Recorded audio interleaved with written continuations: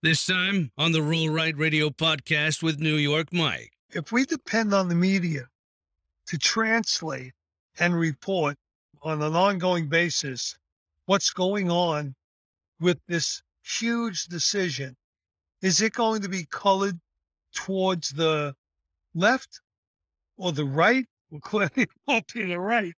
It'll be colored towards the pro-choice. You know it. And I hope I'm wrong. I hope I'm a big skeptic for nothing, but I'm pretty convinced of it.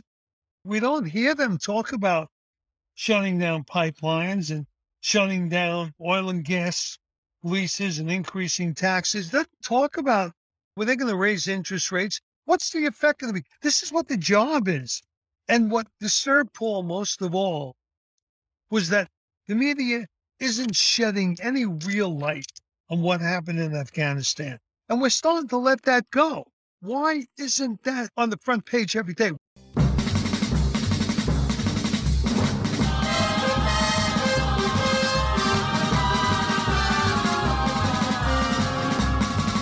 He wears black denim trousers and motorcycle boots and a black leather jacket with his name on the back. He does a patriotic podcast called Roll Right Radio. His name is New York Mike, and welcome to the show. This is Roll Right Radio. I'm New York Mike. Roll Right Radio. We're on. And I'm New York Mike. Thanks for listening. Appreciate you being there. Thanks for subscribing. Tell your friends. So everyone knows, I've been broadcasting from the road for the last couple of weeks, and this is the tail end, heading back. Interestingly, left Dallas last night. So it was September that Robert and I left Dallas on our motorcycles, and we went from Dallas to Deming, New Mexico, pretty close to 800 miles, and then from Deming home. And this could be the same thing. The only difference is, of course, I'm in the car. It's a lot easier, so I'm thinking, hey, I can relax. It's going to be a piece of cake. Doing it on the bikes, man, it wasn't terrible. We left Dallas kind of early. I remember specifically when we checked into that hotel in Deming, it was 7:45. And the first thing Robert looked at me and said, hey, you going to do your podcast? Yeah, let's get that done. So anyway, yeah, it's been a great trip. I'll tell you that. And a lot about this trip has been great. It was fantastic to do the whole, Patrina's whole family thing in Ormond Beach. That was awesome. That was great.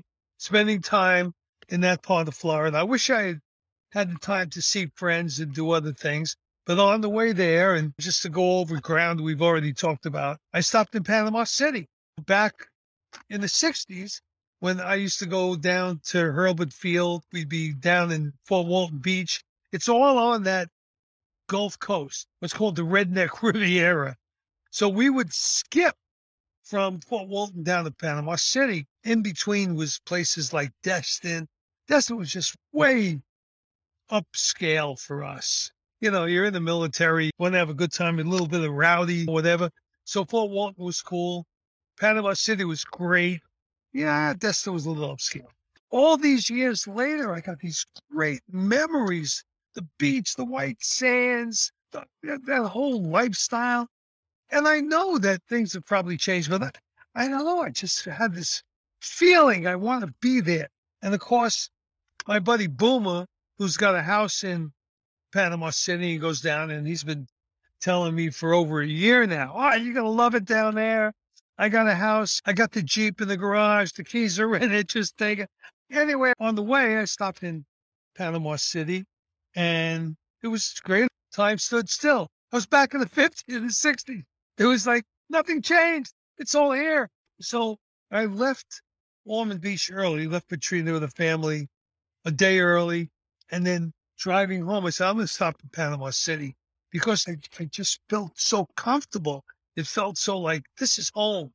And I get there, and it was just a big coincidence that my friend Rich has been working. He buys investment properties all over, and some of them are in Detroit and crazy places. And he tells me, I'm buying a piece of property in Panama City. So I get there, meet the agent he's dealing with. And I'm like, wait a minute. I could buy some great investment property right here on Panama City Beach. This is insane. And so I spend a couple of days in this vacation. I call and I say, this is a place that has 7 months of spring break, including, by the way, 2 major Harley rallies, Thunder on the Beach in the spring and Thunder on the Beach in the fall. And I've known about them for a long time, but I never been there for either one of them. So went there, visited the Harley dealer. I mean, it was just like a great eye-opening kind of a wow for this thing. So, but I left on Sunday, got to get back and working on some projects. I expect to be back in Panama City. I don't know, in a month, 2 months. It might be where Patrina and I settle, maybe not, but it's definitely just a great place. So I leave and then I call my buddy Dan Sullivan from Atlanta, who I've known forever and owns a Harley dealer there. And I called Dan because I'm going, wait a minute, if I go see Heather, and I wanted to go to Atlanta anyway to see some other places. I want to see Falcon's Fury, Harley Davidson. I want to get there, visit it. And so I called Dan, and it turns out he's at his house in South Carolina on Lake whatever that he just got into a few months ago. And he's like, Mikey, come on down, spend the night. So Sunday night, I spent the night with Dan and his wife, Michelle. And what a spectacular house on the lake with a dock and a boat and the whole thing. Just totally phenomenal. And they were great hosts, made me a great dinner. I said, this is really nice. So, well, it turns out I check out my GPS the next morning. Say, well, let me see. I know it's got to be within a couple 100 miles of where Heather lives. Turn on my GPS, boom, 52 miles away. So one day I go to Heather's house, spend the day with my daughter, dinner at night with the family and the tent. It was great. Stayed at Heather's house. Left Heather's house Tuesday morning. And I had called my friend Paul Cray, Boomer's brother, by the way, who lives in Dallas, just north of Dallas. And I said, listen, I'm coming through, man, because I was up in Heather's. I'm on the 20, going to run through, and I'm going to stop, and let's get together. And he goes, great. So interestingly, as I take off and leave Heather's, I go from South Carolina that night. I stopped in Meridian, Mississippi, and the next day, I'm riding through Meridian, listening to the radio, and what's on? The most fascinating program, which is listening to the Supreme Court argument about the Mississippi law that says that you can't have an abortion after 15 weeks of pregnancy. So you can only have an abortion during the first 15 weeks. And then it comes up as a whole big effort to overturn Roe v. Wade. And I drive right across the state. And for the entire drive, it was like 2 hours from Meridian to Vicksburg. It's a couple of 100 miles. And it's during that time that I'm listening to the Supreme Court argue the Mississippi law. Now, that doesn't mean a lot to you guys. I just find it, those kind of serendipitous, random, factors, it just knock me for a loop. Here I am listening to the Supreme Court of the United States argue this law in Mississippi. That's what gets to the Supreme Court and is just the biggest news it's huge. And I happen to be riding through and say, okay, I'm not going to make a big deal. It's a big deal to me. What can I say? So we're going to talk about that SCOTUS thing. And this isn't going to be a very long podcast because I'm trying to get back on the road. I want to get home. I got plenty of notes here. Don't worry about that. But there's more that I really want to get into because there is a lot to talk about. in America today. Now, of course, this Supreme Court, listening to the arguments, maybe I've done that before, but I don't remember. This was compelling. And here it is, randomly, as I'm going through Mississippi. I know I said it before, and I get it on the radio, and I'm listening to, why would I be listening to that? I would change the channel. I want to hear current news. I mean, obviously, you can't find Rush Limbaugh anymore, but there are different outlets out there I listen to, Patriot Radio stuff and different things. Fox Business. Now, I really like Fox Business. So, yeah, Stuart Varney, and I mean, there's some good stuff. But, I listened to this, and it was fascinating. It really was fascinating. I could just talk about that the whole time for the next whatever, because I don't want to just dominate this with that. Be honest, I listen, but I'm driving.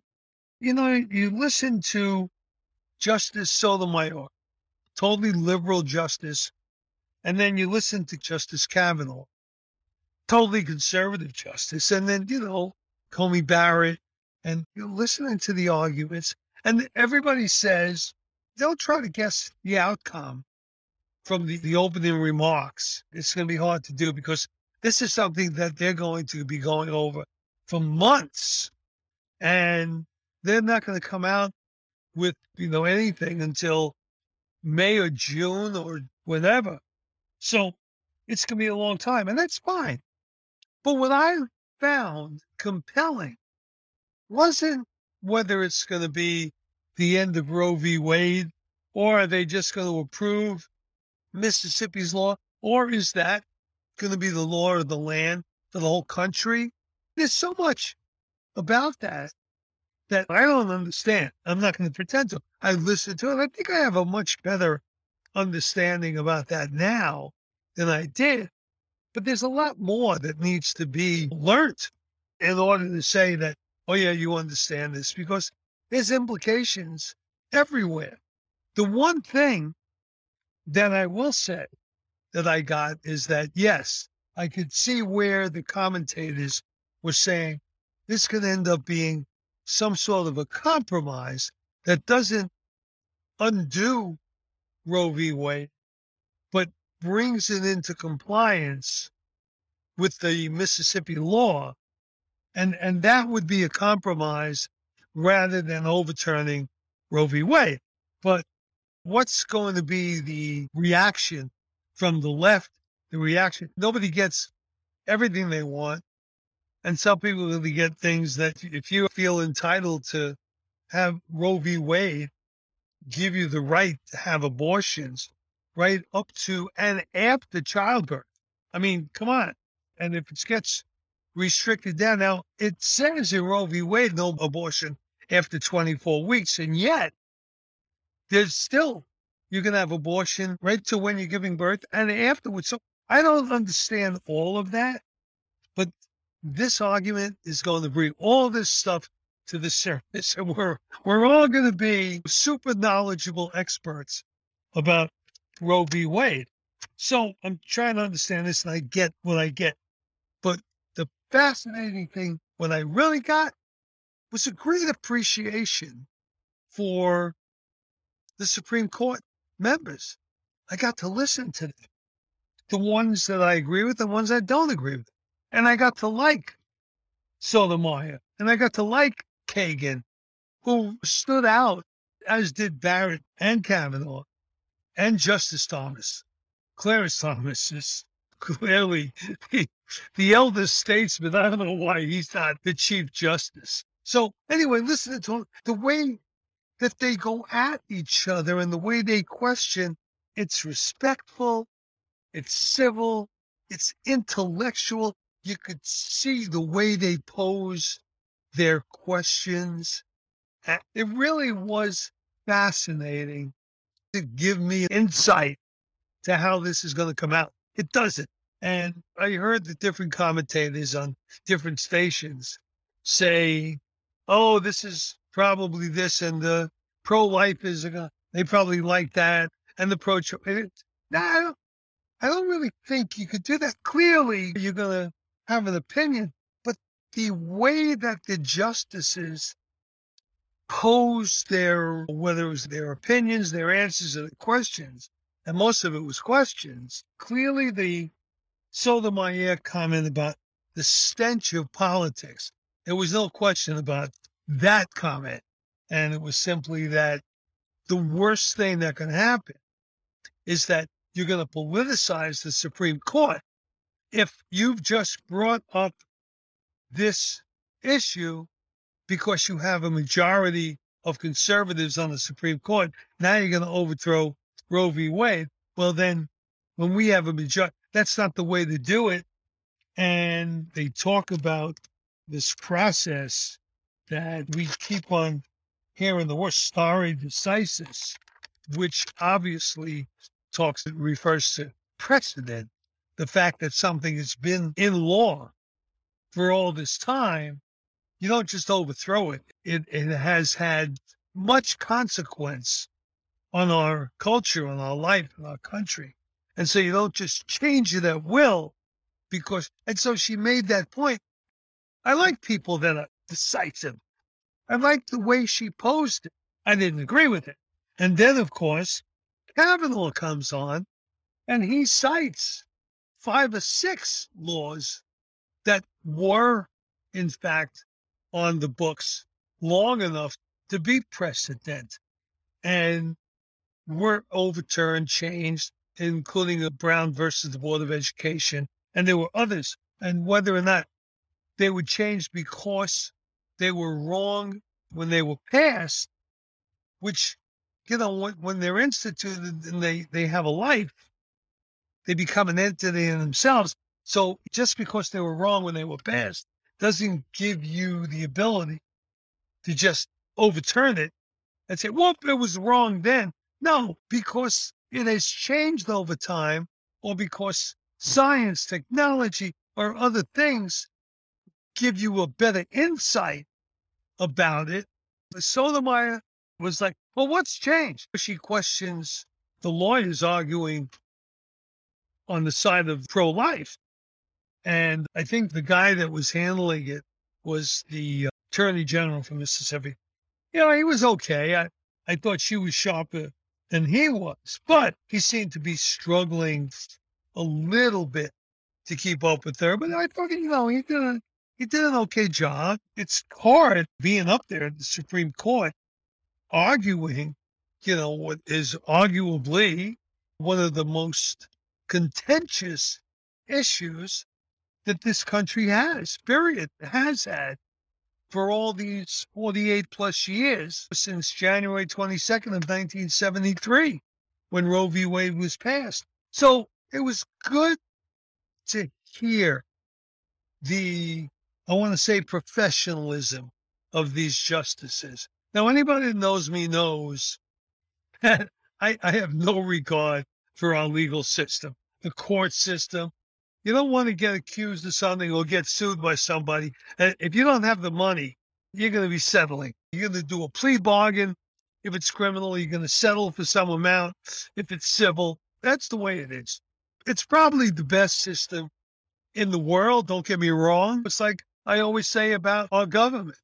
It's the worst government in the world, except for every other government in the world. It's the same thing. So I gained a little bit more, maybe a lot of bit more, of respect for the Supreme Court. Hearing the way they go at each other, I was fascinated on an intellectual basis, and the fact that they kept it intellectual. The emotion was there, but it certainly didn't dominate. You can hear it behind their voices, every one of them. Clarence Thomas, when he was in it, man, you could just feel this man just wanting to come out and say, my purpose in being born was to end abortion in America. You could feel it coming through. You didn't feel it as much with Barrett. Coney Barrett was pretty cool, but you felt a little bit of that with Kavanaugh. And then, of course, Sotomayor and Kagan. And then Roberts, everybody has said he's so pragmatic that he lets his pragmatism get in the way of his reaching the right decision, because if the right decision may have the wrong effect, he's going to consider its effect. And it's probably what a judge should not do, but he does. To me, that's politics. Anyway, it was fascinating to listen to all that. And I found it to be fascinating. Did it make me feel better about things? Yeah, it actually did. Because this is going to be huge when it comes out. Now, of course, people are asking, I'm listening to different news media, people are asking, is it going to divide the country that much more just before, because it's coming out in June, July, just before the midterm elections, the 2022 elections. And if they overturn Roe v. Wade, will that unite the pro-choicers? And yeah, you know what? I don't think that's something that's worth thinking about, let alone, trying to figure out. Don't spend any time on it. It's going to do what it's going to do. Let's hope that these Supreme Court justices make the right decision. And, what that decision is, I'm not on the Supreme Court. Each and every one of us is going to have our own opinion of what should happen. Oh, women's always got the right to choose, and you can't decide. They've got to bring up this baby. It's going to create all these hardships. She won't be able to get that job, get that. I mean, I heard arguments that just fried me. I was furious. They were questions. So they weren't actually arguments, although Sotomayor and Kagan did put them in there as arguments. Like, shouldn't we consider these things? Why would the state demand that you have to bring up this child if it's going to cost you your professional career, or you're this, or if you want? I mean, it's like, whoa, it really blew me away. But I hadn't thought about that from their point of view. It's never occurred to me that they would think that justifies the taking away of a life. And so on the other side, there was equally impressive arguments. Of course, it's impressive from a pro-life perspective because I believe in life. They talk about personhood. They talk about viability. At some point, can they survive outside the womb? And that's the point to which they draw the line and say, you can't have an abortion after that. And I guess when they did Roe v. Wade, that was in the 24th week.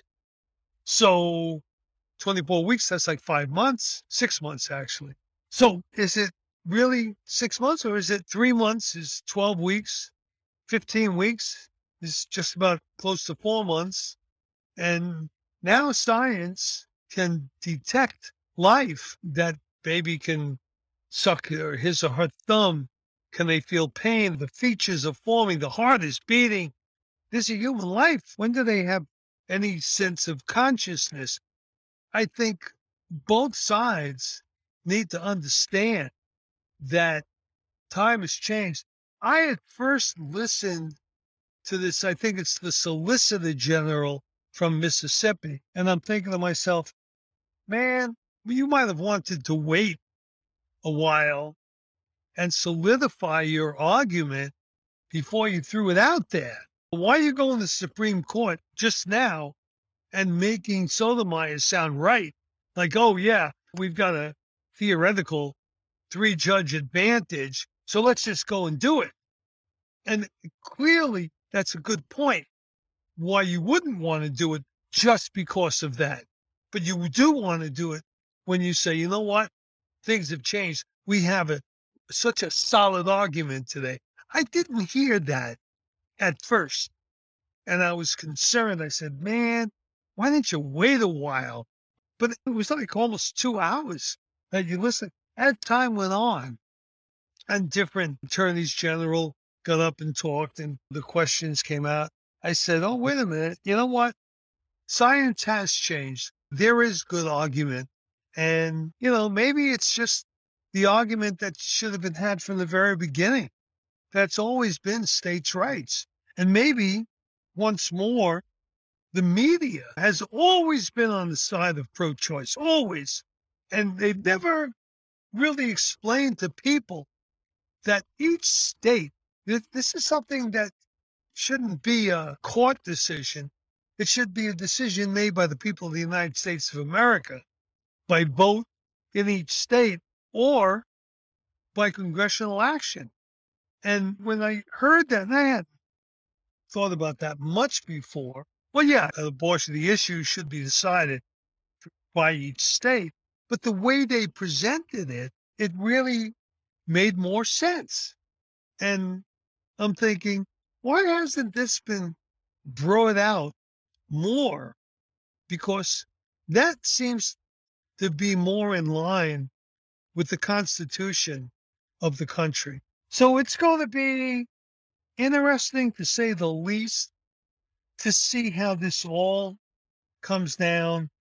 And one of the things that was interesting to stop and see my friend Paul Craig, who's a retired Navy commander. When he had a long career in the Navy, did a lot of deployments, everything from Mogadishu back in the 90s, all the way to Afghanistan. I mean, he's been through it all, seen a lot of it, very active. Like so many of my friends who've retired, whatever they did, I'm so proud of them for not, just serving and retiring, but for all that they do for those who are still serving and for those who sacrificed and those families.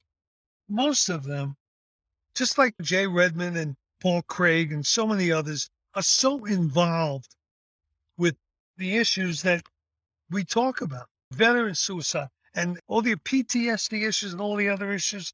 And so it was interesting to stop and see Paul. And by the way, here's an interesting thing. I'm leaving Mississippi, driving on Highway 20 all the way through from Meridian to Vicksburg, Mississippi, as I cross into Texas. And I call Paul.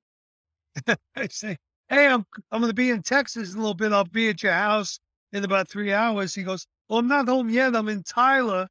I had to visit the VA today. I saw my doctor. I go, you're in Tyler? And he goes, yeah. I said, wait a minute. The sign just said Tyler, Texas. He said, where are you? Turns out we crossed paths and stopped and got gas in the same truck stop off the 20 just past Tyler, Texas. I mean, how random is that?